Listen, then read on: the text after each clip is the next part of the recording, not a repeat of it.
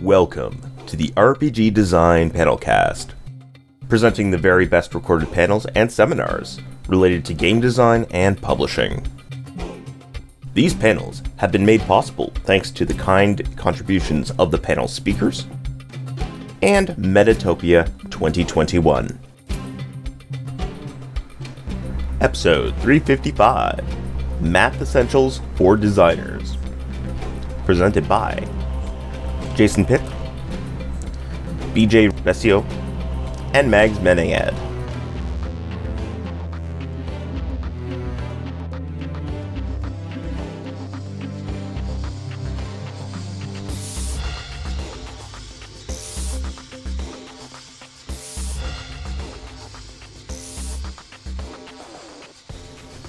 Hello, everyone, and welcome to Math Essentials for Designers. My name is Jason Pitt from Genesis of Legend Publishing. You may know me from such games as SIG's City of Blades, After the War, or the RPG Design Panelcast, which is rebroadcasting all of these panels afterwards. And I wanted to set up this panel to demystify and de-terrify math in games. I'm joined by some incredibly talented and much more qualified folks on both sides of me. So let's let them introduce themselves. Mags. I'm Mags Maynard. I'm a professor of analytics, but I'm also a member of Cold Hearth Collective, which is a group of us who primarily create trophy stuff, but we've also branched out into Troika and some independent games. I kickstarted last year, 2 years ago, 2020, Climbing the Witch's Tower, so you may know me from that. But yeah, as my day job, I talk about analytics, and I'm also a statistical consultant and tutor. So if you have any questions about statistics, reach out to me. BJ? Hi, I am BJ from the Philippines. I have been dabbling in RPG design here and there, mostly D20 derivative products. I have contributed to Pathfinder 3 Bestiary. I have also contributed to Ark by Momentos. And where else did I go recently? I am also going to be on Down We Go, which is an OSR game that is going to come out fairly soon. That's on the RPG side of things. I try to keep my RPG and my math side different for on the day to day. On my professional work, I am working as an actuarial candidate. That means that I deal with probabilities on a day to day in a corporate setting. What is important, I guess, here is that I wrote my actuarial exam for probability way back in 2010. So it's been a while, but its knowledge is supposed to stick with me, and it does come up in the office a lot. So there. Oh, I'm also part of RPG SEA, role playing gamers of Southeast Asia. There.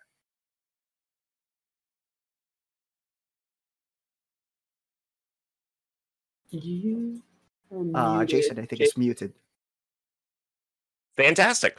So the key goal of this panel is for us to generally reveal the fact that math for games is actually not as scary as you'd think, and to provide a bunch of very simple tools to help you deal with the most common problems you might face.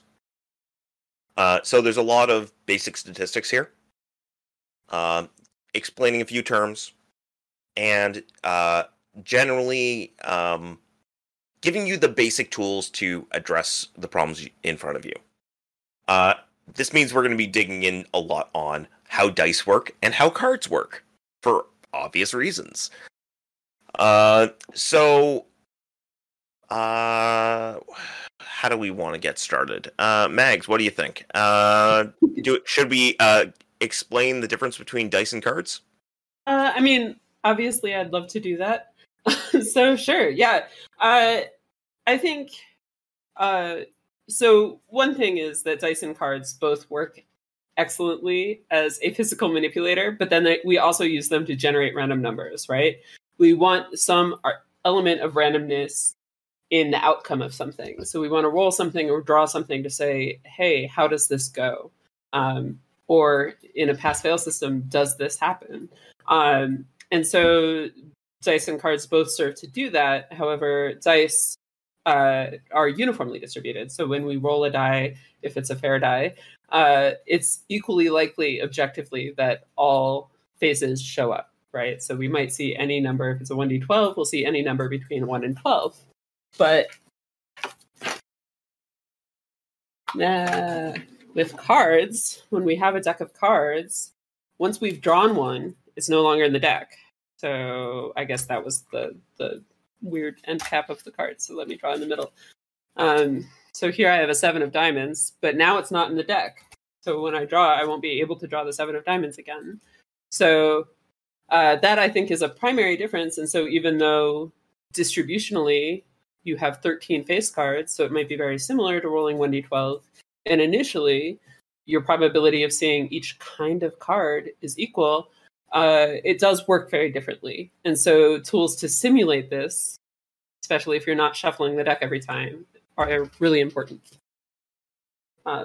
So that's just a brief introduction of the difference between dice and cards. I also really like dice for a bunch of other reasons. And so I know that this isn't a panel about what's nice about cards, but you get to make yourself a hand, right? So you can build a hand of cards. And I think from a cognitive perspective, sitting down at the table and giving people a fidget toy that they can sit there and play with actually really does help things. Also, this was something I said before, and I just want to talk about it early on, is to say that not only is Math for Games really not that scary, there are lots of tools that you can use to help and people who are willing to help you. But also, you as the designer are going to think more about the math in your game than any of your players. So in general, even statistically educated people do not emotionally understand probability. Like if you tell someone there's a 5% chance that this happens, they don't know what that is, right? And they can say, well, I understand the number 5 and I understand 5%. But people emotionally expect things to happen more or less frequently pretty often, depending on whether they're risk averse or risk taking. And so in that sense, I think thinking about what kind of people you want to play your games and what you want their experience to be is really important as a designer. And it affects the play experience, but it's very rare that you'll get a player who is like, oh, but there's only a very small chance of that happening, and actually understanding the probability of your game better than you would. Jason, are you? Okay. Could one of you explain the Monty Hall problem? I would love to, but BJ, you haven't spoken. No, well, I'm not familiar with it. I actually want to hear about it. Okay. So I'm going to use cards for this because I just picked up my deck of cards. And so here we have them. So here I have 3 cards, and I can put them back to you and shuffle them around. And I can say, okay, pick the face card. And you can pick one. And I say, okay, so out of these remaining 2, I'm going to take one away, and it's definitely not the face card. And so now between these 2 cards, which one is the face card? Do you want to keep your original guess, or do you want to switch? So the answer is, with your original guess, you had a 1 in 3 chance of being correct, which meant that you had a 2 in 3 chance of being wrong.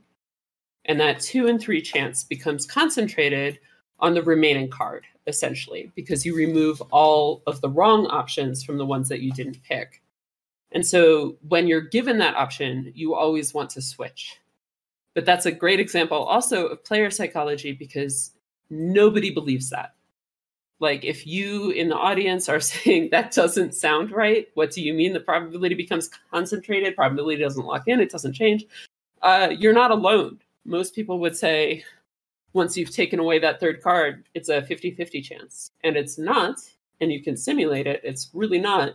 But ultimately, it's a great trick If you want people to choose something suboptimal, you can set things up to be essentially a Monty Hall problem in your game, actually, because player choice, players will usually pick the bird in the hand, just because they had an emotional reason for choosing that card in the first place.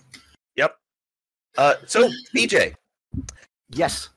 If I roll a 20 on a d20 2 times in a row, what is the chance I'm going to roll a 20 on the third roll of a d20?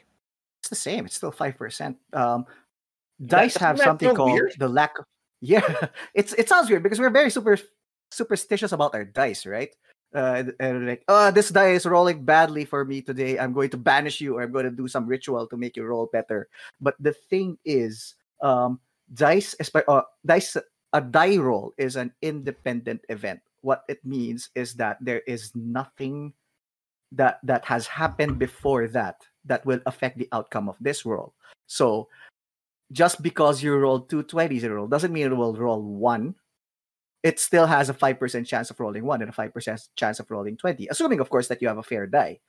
Yeah. Which is a different discussion entirely, I think. So, and in my experience, dice actually tend to roll fairly well, fairly evenly distributed, even those that are not that well made, because that has come up when I was younger, when I was like starting into probabilities. I was looking at dice and I'm like, oh, this die looks a little funky. Let's try rolling it a bunch of times.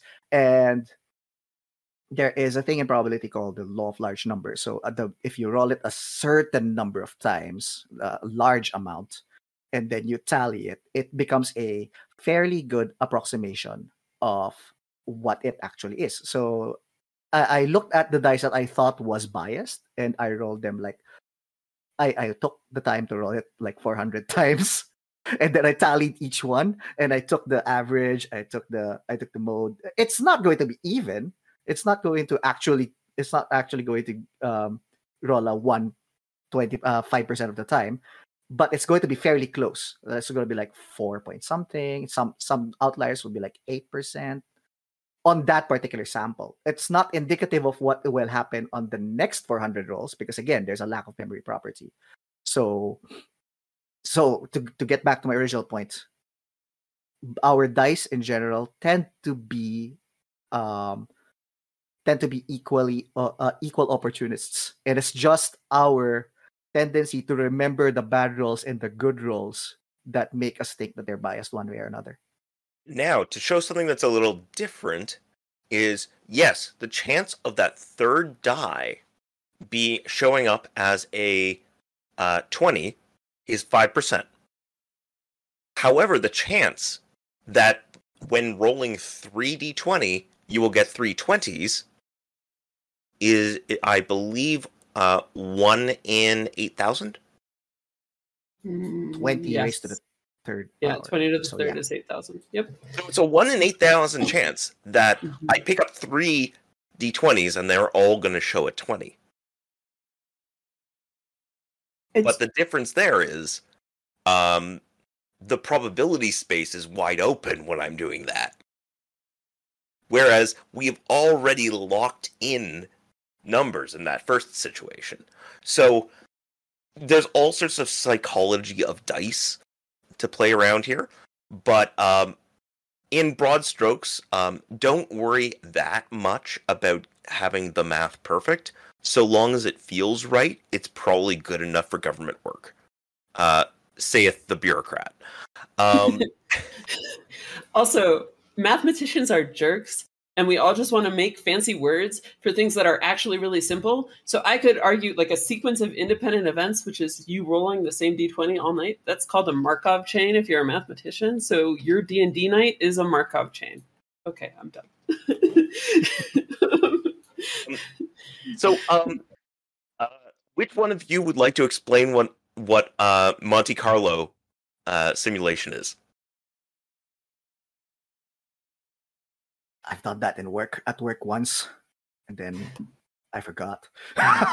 So actually, before we go into the Monte Carlo evaluation, that's actually something that I would also like to bring up.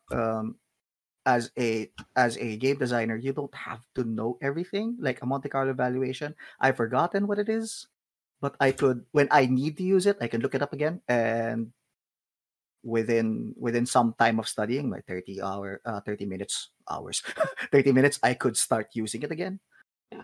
So Monte Carlo sounds like the name of a casino, and a casino is a place where a lot of random things happen. People are constantly drawing cards and rolling dice and pulling a slot machine. Thieves don't play slot machines. That said, Monte Carlo is just essentially that. It's simulating something a whole bunch of times. So drawing a bunch of random samples, so rolling a d20 500 times, exactly what BJ just described doing, and seeing what happens. So, which means this is an incredibly powerful tool for any designer, because if you don't know how to solve a problem, the actual statistician-approved solution is do it a bunch of times, write down the answers, and look at what came out. That is called advanced statistics, and Monte Carlo, and like that's literally it. The thing is, typically for those kinds of simulations, they use computers and model it millions of times because it's more accurate. But on the other hand, if you have friends who are statisticians, we could probably write a script to do that in like less than an hour, depending on how complicated. Just saying. But so I have used that to brute force my way through a lot of problems, and it's remarkably simple because all you have to do is try the thing that your mechanic says, and just write down what the results are. That'll work pretty much all the time, so long as you don't have an incredibly complex and convoluted mechanic. So let's talk about the magic of the bell curve. Yay. So there are 3 different terms that you might hear, which are what the sort of average is. The mean, which is literally the standard average. You add everything up, you divide it by the number of things. You have the median. If you rolled 13 dice, what is the middle number in the sequence? So what is the 7th number? A 7th die in that 1 to 13 sequence. And mode. This is the number that comes up the most often. These are all very different things and can give you very different results. For instance, if the 3 panelists here and Bill Gates are sitting in a room, the mean income is billions of dollars per person. I'm rich, guys. The median income is significantly lower than that. There is actually a discussion about millennials' wealth, and millennials' wealth is actually the mean is dragged up by Zuckerberg. Yeah. We call them like right skew distributions, which tend to be like income distributions and stuff, which just means that there's a few people who earn a lot of money, and so they make the average seem a lot higher than where the rest of us are. Although I will say, if you put me in a room with Bill Gates after I beat him up, my income will also be in the billions of dollars, and so then we can solve some of the world's problems. Yeah. Sorry, I don't mean to threaten violence on any living person. That is a pure hypothetical for the purposes of the internet. So what are the odds of us meeting Bill Gates? Like, especially for me, I don't even live in the same country. If he sees me, he's probably donating money to my country or something. Right. But I will say that there's also there's also the concept of an outlier, I think, wherein Yes. um, everything else, every point in your data probably behaves a certain way that you would more or less expect. And then there is an outlier event that skews everything towards that if you include the outlier. And that's why in a lot of, well, not a lot, in a number of surveys, they have a tendency to like mention that the outlier of this amount was removed from the sample because it is no longer indicative of what is being looked at. So if you have a friend who comes to your night, your game night, and they roll, I mean, I'm going to use a d20 just because it has the most values, but they roll a d20 like 20 times over the course of the night, and every single time is over a 17, that could be an outlier event. It's unlikely to happen, but it could have happened. But if they come to your game night and every time they never roll below a 17, stop inviting them. They're cheating.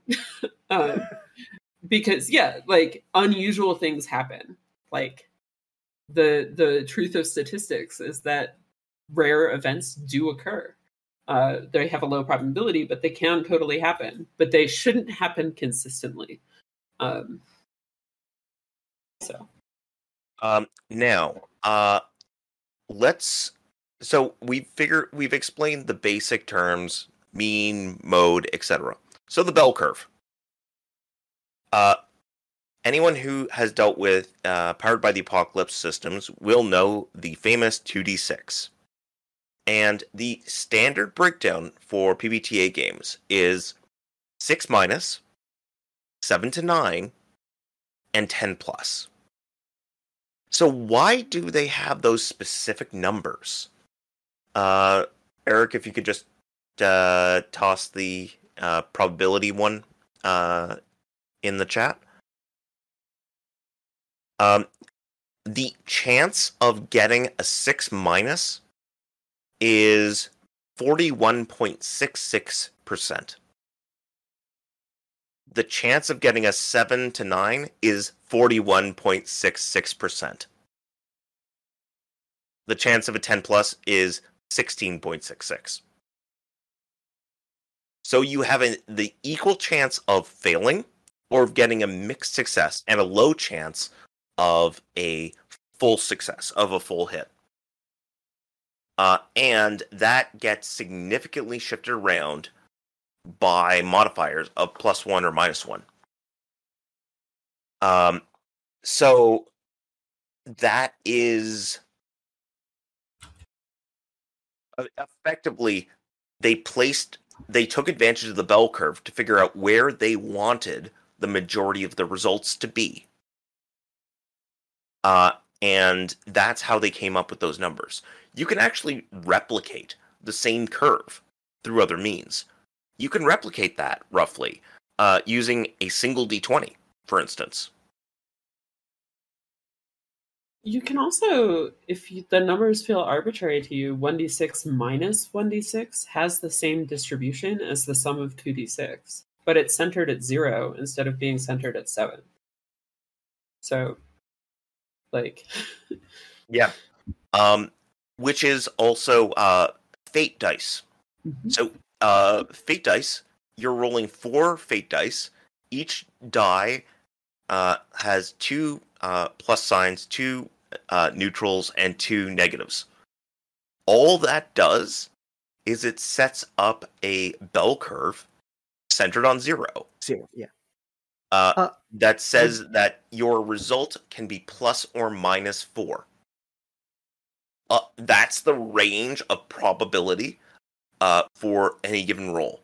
It could be at most +4 over the base number, and at least -4 below the number. That's it. On that note, since we've brought up fate, actually intent starts to come into play here because with fate you have 4 dice, and each die. I'm not sure if everyone's familiar with the fate die, right? You have 2 negatives, 2 blanks, and 2 pluses. So effectively, we could map that to -1, 0, and +1. But because there are 4, the thing about the bell curve is that as you add more dice, it quickly becomes closer and closer to a normal distribution. The bell of the bell curve starts to get more pronounced. But also, we're looking here at a value that is centered around 0, and it's going to be a little bit flatter than your 2d6, which is a bit taller, I think. Please feel free to correct me. It's been a while, but I think that's what happens. It does. 2d6 is actually, it's still hump shaped, so it's centered in the middle, and it has some variation, but it's a triangle distribution actually, and not a true bell. And as you do add more dice, and the normal distribution is not the usual distribution. It is, in fact, a specific mathematical object that is complete magic, and statisticians worship it like other people might worship the devil. So thank you. To get back to the point that I was making is that it becomes intentional, I think, because here you're going to have a lot of plus zeros. So the dice become, I wouldn't say unimportant, but less important in this case. Your stats of plus 0 to plus 4, if I remember fate correctly, maybe plus 5, they become more important because now it becomes pretty much your information that if I need to pass a difficulty of 3, it would be really helpful if I have a plus 3. So, and the way the game works is that it creates tension by banking on the idea that sometimes you will roll outside of the normal, but on the not normal in the math sense, normal in the expected sense. But most of the time you will roll what you expect, and when it doesn't roll what you would expect, then you would use your aspects to re-roll or to add a plus 2, and that becomes a game that is more or less it flows. The story just continues because more or less the player will expect to know what happens when they actually do roll, outside of a few edge cases, which could be narratively interesting. So, I think that sorry. What is the chance of getting each result on a fate die? You have a 2 in 6 chance of a minus, a 2 in 6 chance of getting a blank, and a 2 in 6 chance of getting a plus. You can extrapolate that out. And what are the chances on 2 fate dice? And what you're doing there is you're figuring out the number of potential numbers that you can choose from. And you can easily figure out what's the chance of getting each number that way. Sorry, I'm confusing things. I'll punt it to someone else because my brain just fried. Well, I did want to say, so we've talked a little bit about mean, and so something that we call mean is the expected value. When you roll some dice, what number do you expect to see? But of course, the number that you expect to see isn't going to come up all of the time, and in fact, isn't necessarily going to come up most of the time, right? On 2d6, we expect to see a 7 for the sum, but that's going to come up 6 out of 36 times, so 1 in 6 times. It'll come up as a 7. So not the majority of the time, but that is the expected value. But then when you don't land on the mean, we can ask how far away from the mean do you expect to fall, right? So how far above or below average do you expect to do? And that is what we call standard deviation. So it's another factor about statistical distributions. And so when we say what BJ was talking about really did hinge on, as these distributions converge and as you add more dice, you often actually reduce the variation. So you're reducing the standard deviation, which can be good or bad. So if you have players that really like it when they catastrophically fail or catastrophically succeed, maybe you don't want to add more dice because then the average thing will happen more often. But if in the case of fate, you can control the narrative, then maybe it's okay if most of the results are average because players will add their own narrative spin on that. And so, yeah. I wanna verge from that and say that it's actually one of the pet peeves that I have when I'm looking at specifically D&D forums. I'm gonna talk about 5e now. Is that I hear it, I read it said a lot that granting advantage or granting disadvantage is effectively a +5 to your average, and I'm like, where did you get that number? The thing about it is, first off, you're no longer comparing two uniform distributions. A D20 will equally likely to roll any of those 20 numbers in succession. Once you roll with advantage, then you skew it so that the bump is on the right. Is that skew to the right or skew to the left? I forgot. It's left skewed. Left skew. The long tail is the direction that the skew goes. Okay. English hard. Apologies. But yeah, it becomes left skewed because your bump becomes centered to the right. And I seem to remember computing that before, and rolling with advantage in a D20 without the modifiers. I think I could be wrong. Goes up to an average of 13.875. I want to say, I could be wrong, but that is not yet indicative of what it does. Now you go to, as Meg said, you go to the standard deviation, because the standard deviation of a roll with advantage is smaller than the standard deviation of your uniform distribution. So what happens is that a lot of the results will will center around that 13.8 number. So you would expect more of your results to be around 12, 13, 14, 15, which I suppose you could simplify into a +5, -5, but that doesn't sit right with me. That feels wrong. So if you see that in a forum of some sort, you're like, that person does not know what they're talking about. Yeah, I think advantage and disadvantage, because when you add more dice and you select the lowest two, what you are doing is kind of causing the distribution to lean either to the right or the left. Right if you take the highest couple, and left if you take the lowest couple. But just in terms of how player psychology works, it would be the same, or it's very similar to if you invited someone to re-roll.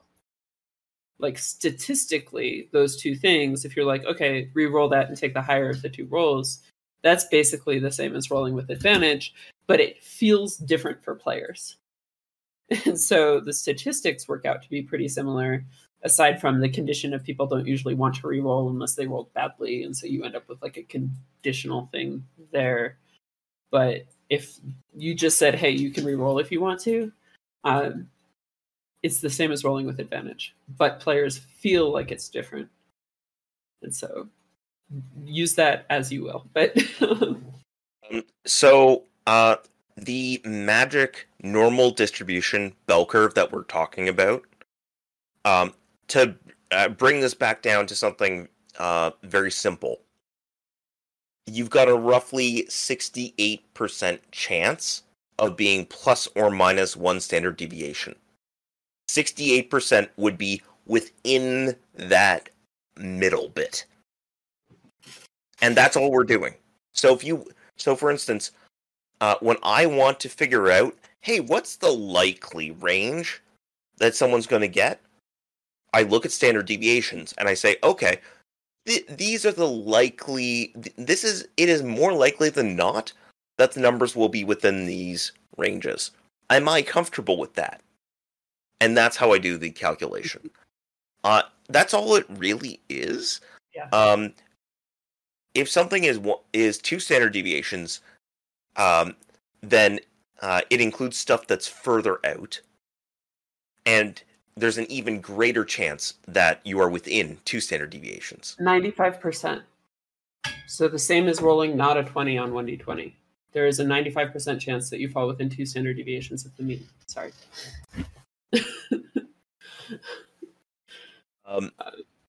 Something that comes up when we talk about standard deviation is that the formula for standard deviation looks wonky already from a lot of people who are not necessarily mathematically inclined, right? And this is, I think, a good chance for us to talk about how you shouldn't worry about it. Because as long as either follow the formula or you got a statistician to verify what you did, then it's just a matter of putting numbers into a formula. And it doesn't really forget all those times in high school where you had trouble memorizing a bunch of, because I don't have it memorized. I probably could if I'm studying to write an acquiral exam. I mean, I could because that's something that I. So, point is, it's only important when it's not important at all to understand the archaic wizard-like formula that shows up with the square root. It's a square root because it's the square root of the variance, but that's something that's more interesting if you are a mathematician or a statistician. That's what I'm saying. You don't have to.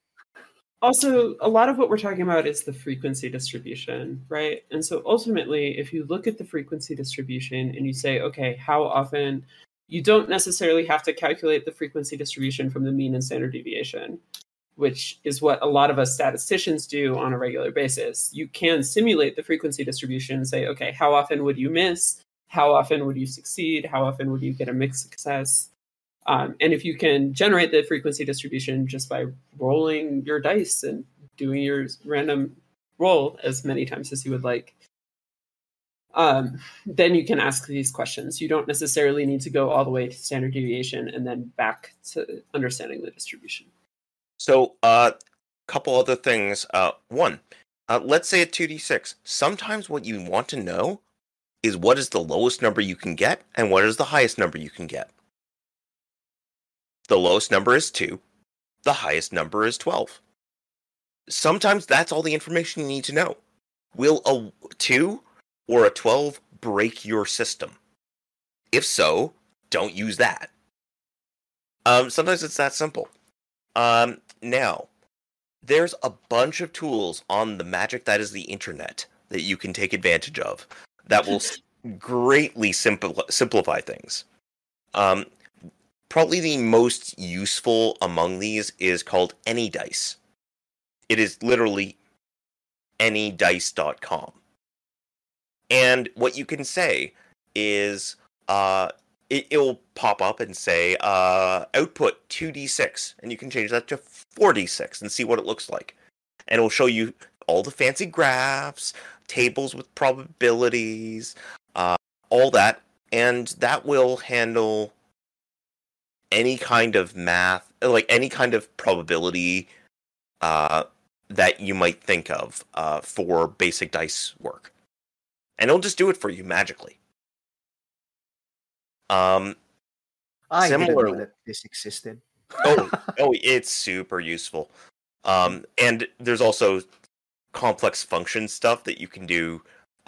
Exploding dice, middle number of dice, sort them, count. Like there's all sorts of cute stuff in there. The other thing is, whenever a basic principle is find out what the math magic word is for it, and then just search calculator. Permutation calculator in Google. And that will tell you what how to figure out the number of permutations. Permutations and combinations are extremely useful things, and I'm going to let someone else explain it because I've got the brain of a kumquat right now. So what is permutation and combination? How many hands of 5 can I draw from a deck of cards? That's a combination. I have 52 cards, and I'm drawing 5 of them, but I don't care because they're all in my hand, right? Versus when we talk about Texas Hold'em and we talk about the river versus the flop and the order in which the cards come out matter, now we're talking about permutations because we care about order. And so there are always more permutations because, for example, here I have a hand of 5 cards, and this is the same combination regardless of how I order the cards. It's the same combination. But here I have 5 factorial possible permutations because each possible different ordering is a unique permutation. And so it's a fun thing about deck builders because ultimately, like, the order does matter. If you're playing a deck builder, which, and the card that you flip over first matters. And so, and if you're only drawing, 2 cards from your deck of 32, then you really do care what order they were in the deck. But there are so many possible permutations that I think it's very difficult when you're building your design. I think for permutations and combinations, from a layperson's perspective, the important thing to note about them is that they are counting principles. It's exactly what it says on the tin. They are methods of counting how many ways you can get your particular, I wanted to say combination, to get your combination. So it's important because when you are doing probability, you have to know first how many possible outcomes there are before you could then go into how many favorable outcomes do you want out of those possibilities. And that's how you build your typical probability for any particular event. And also, can I also say more cards and deck building mechanics in RPGs, please? Yes, please. I love them. I'm gonna segue a little bit. I actually started with a geek hobby with Magic the Gathering way back in the 90s when I was a kid, and at the time, especially at the time when I tackled probability lessons in high school, early college, even as a mathematics major, I've always hated it because their examples have always been, you have an urn, and the urn has 3 red balls, 2 blue balls, and 4 yellow balls. Like, if I take 2 balls, what is the probability that one of them is blue and the other one is yellow? Like, that doesn't really tell me anything interesting. It doesn't interest me. But when I finally put it together as a Magic the Gathering player, they're like, actually, that's basically like Magic, isn't it? You draw 7 cards. What's the probability that I have 3 lands, which is what I want at the start of my hand? So you have a deck of 40 cards, and 15 of them are fire, mountain, whatever, red. Yeah. What is the probability that 4 cards in your hand are mountains? Sorry. Yeah, and as a practical example, when I am designing a game, I will try to look out what are the different combinations that can for character types. So I have one of my games after the war.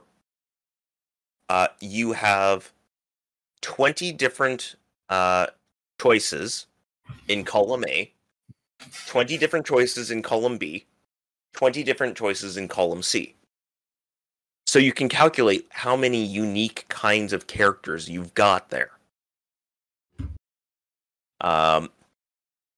Like, you can, likewise, you can calculate how many combinations of D&D 5e classes plus races there are.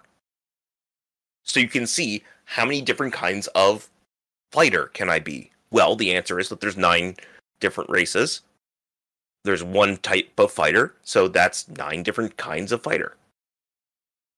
So things like that, you can figure out how much variety your game gives just by looking at the number of combinations, and your permutations won't matter. Like, there's all sorts of interesting stuff in that space that you can find particularly useful. So, sorry.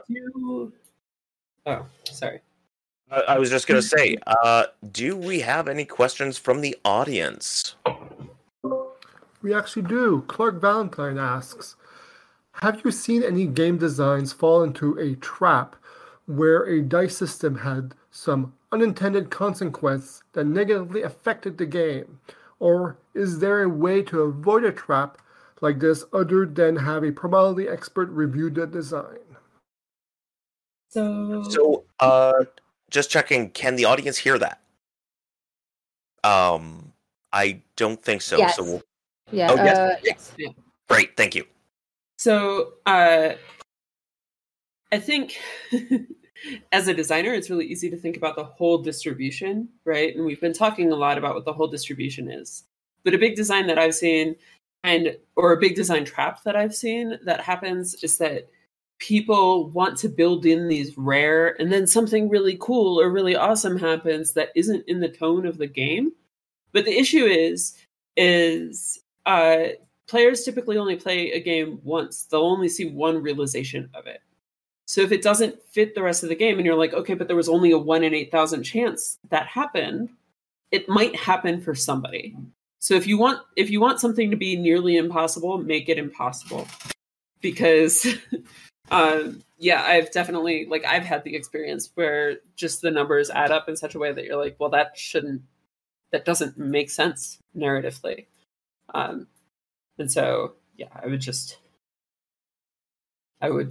avoid that. So I have a real fun anecdote of where these kinds of things fall apart, and a math trap. Amusingly, our moderator was a playtester for the game in question.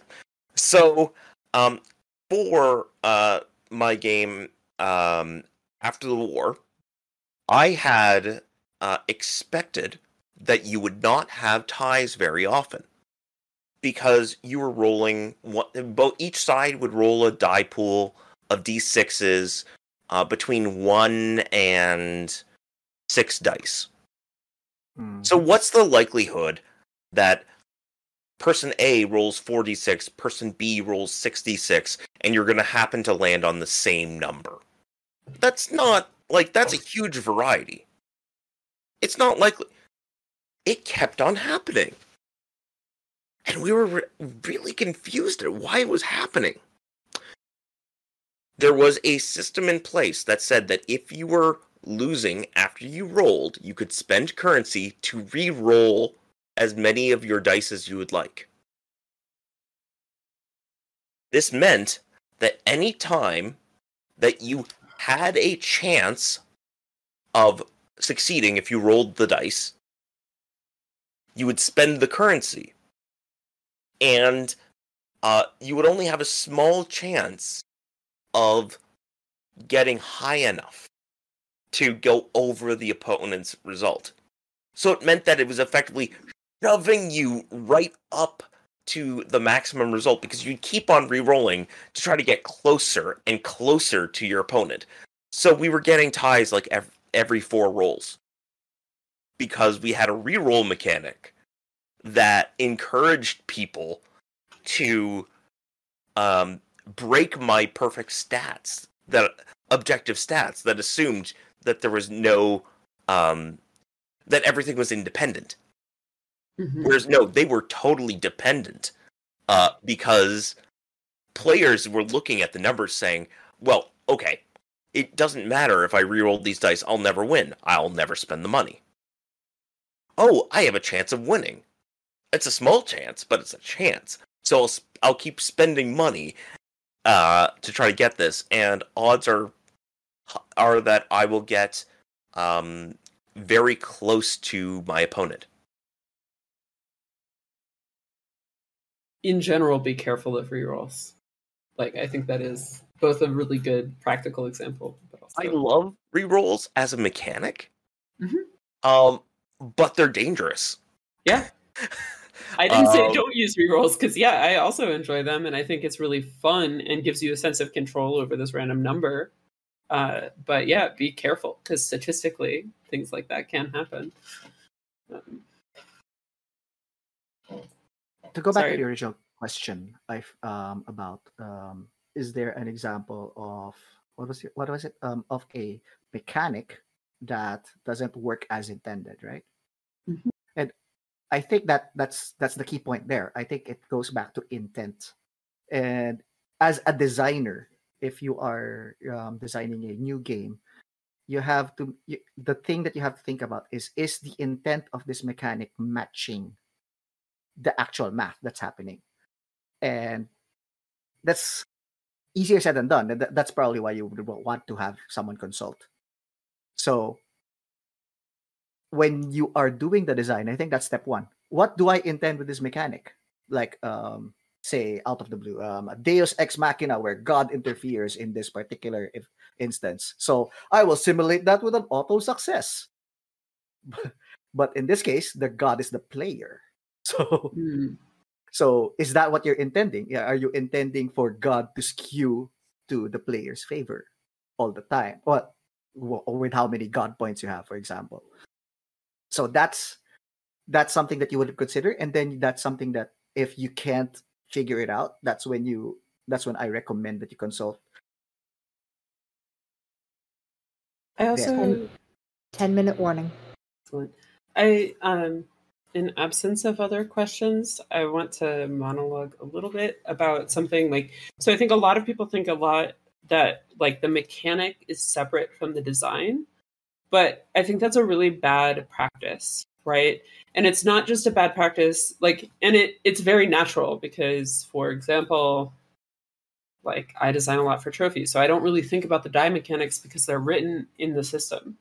Like, or if I design PBTA, like 2d6, I've accepted that. But people are risk averse or risk taking, and like people have a starting point, but the design of a game will affect, and like the narrative design of a game will affect how people actually feel when it comes time to roll the dice.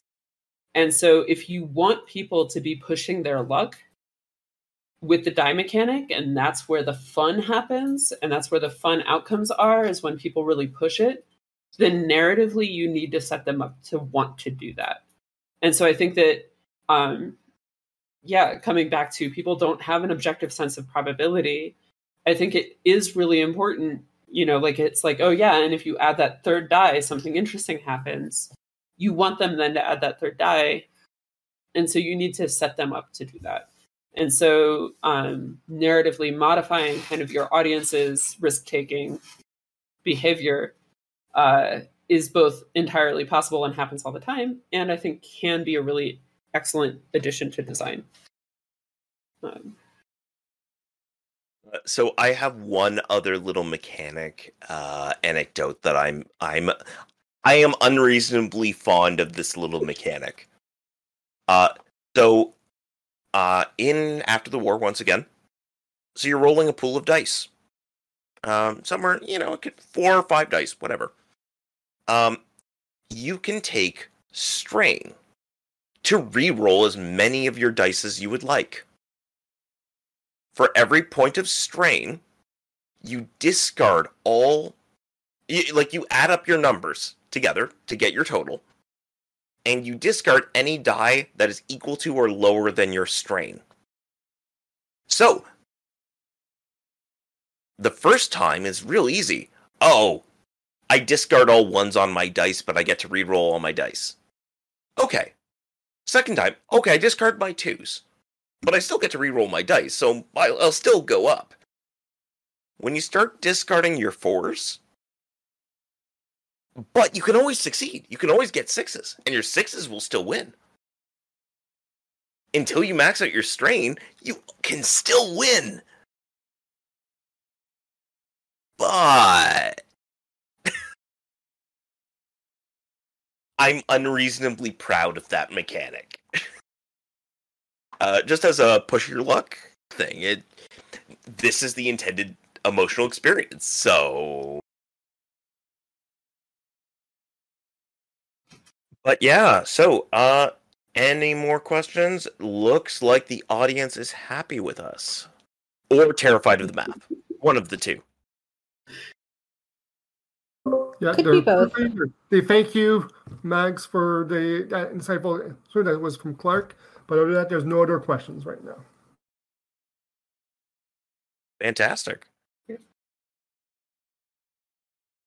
Are there any other cool math things that people should know about? Oh, general basic thing. Don't worry, the math that you're using for games, for the most part, is easy math. Don't worry, most of the time you don't have to pull out calculus or trig. Like, we're talking probabilities for the most part. So don't feel intimidated. You could do this. And if you have a problem, you can always just ask the internet, ask other game designers, hey, I'm trying to do this thing. What is that called? And people will tell you, this is the fancy stats term. This is the fancy math term for the thing you're talking about. So you can find the answer. So things get real fun when you're printing custom dice. And I'm just going to say that because you can do things like you can do rock, paper, scissors dice where it's a set of 3 dice, and for each die that one person picks, there's another die that will beat that one, usually on a roll, like 2/3 of the time. And it's just fun. But again, that requires a custom set of dice. And so I just want to say that there is fun stuff that's still familiar tools, but that would be a custom print job. I did introduce modular arithmetic in my game Dying in Space. Nice. And I was really happy with that. But then I did have to have like a page of the game. That is my game with Michael Van Vliet. That was about, here's how to do modular arithmetic. The other thing, encounter tables. All of the things we were talking about for probability fall in for encounter tables. So, for instance, if you're rolling a 2D, if you have a 2d6 random table, shove all the ones you want frequently in the middle of the table. Shove the rare ones at the top and the bottom. Sorry. Yeah, go. One of my favorite things about designing random encounters is that the lowest point and the highest points, especially in fantasy, for me, when I'm writing my own encounter tables, is that those tend to be a wizard and a dragon, or whatever the equivalent is for that setting. So if you are like in a say cyberpunk setting, the wizard will instead be some techie guy who will speak in technobabble, and then the 12 is going to be this super strong decked out enforcer of whoever the big bad is. And both of them are always interesting in a lot of RPGs. So that's how I structure my encounter tables typically. And then the ones in the middle, like you said, the most common ones. Although something that I also want to talk about is that while 7 is your most likely event, the likelihood of rolling a 6 or an 8 together is higher. So 6 and 8 are about, I feel like I put in similar things there with just some slight variations for my most common. And then the 7 is going to be like my most boring. Well, not boring. 7 is usually someone the player or characters already know. So that's how I personally structure 2d6 encounter tables. Sorry, that came out of nowhere. No, that makes perfect sense. And so sometimes you'll want, here's a flat 1d6. You've got an equal chance of getting any of these items on the list. Whereas if you want to skew the chances, change the dice you're rolling. I mean, if you really want to have fun, you can do things like roll 4d4. Okay. You have an unlimited variety of dice you can play with. Have fun. And with that, I suppose we should all give our sign-offs, let people know where they can find us, and we'll let people have their evenings. So, my name is Jason Pitt, Genesis of Legend Publishing. You can find me at Genesis of Legend, or genesisoflegend.com. Mags, how can they find you? Yeah, I'm Mags Maynard. You can find me on Twitter at MaynardMags. I linked my itch in the chat, so maynard.itch.io, and I am also here representing Cold Hearth Collective. So coldhearthcollective.com, that's my physical products. All right.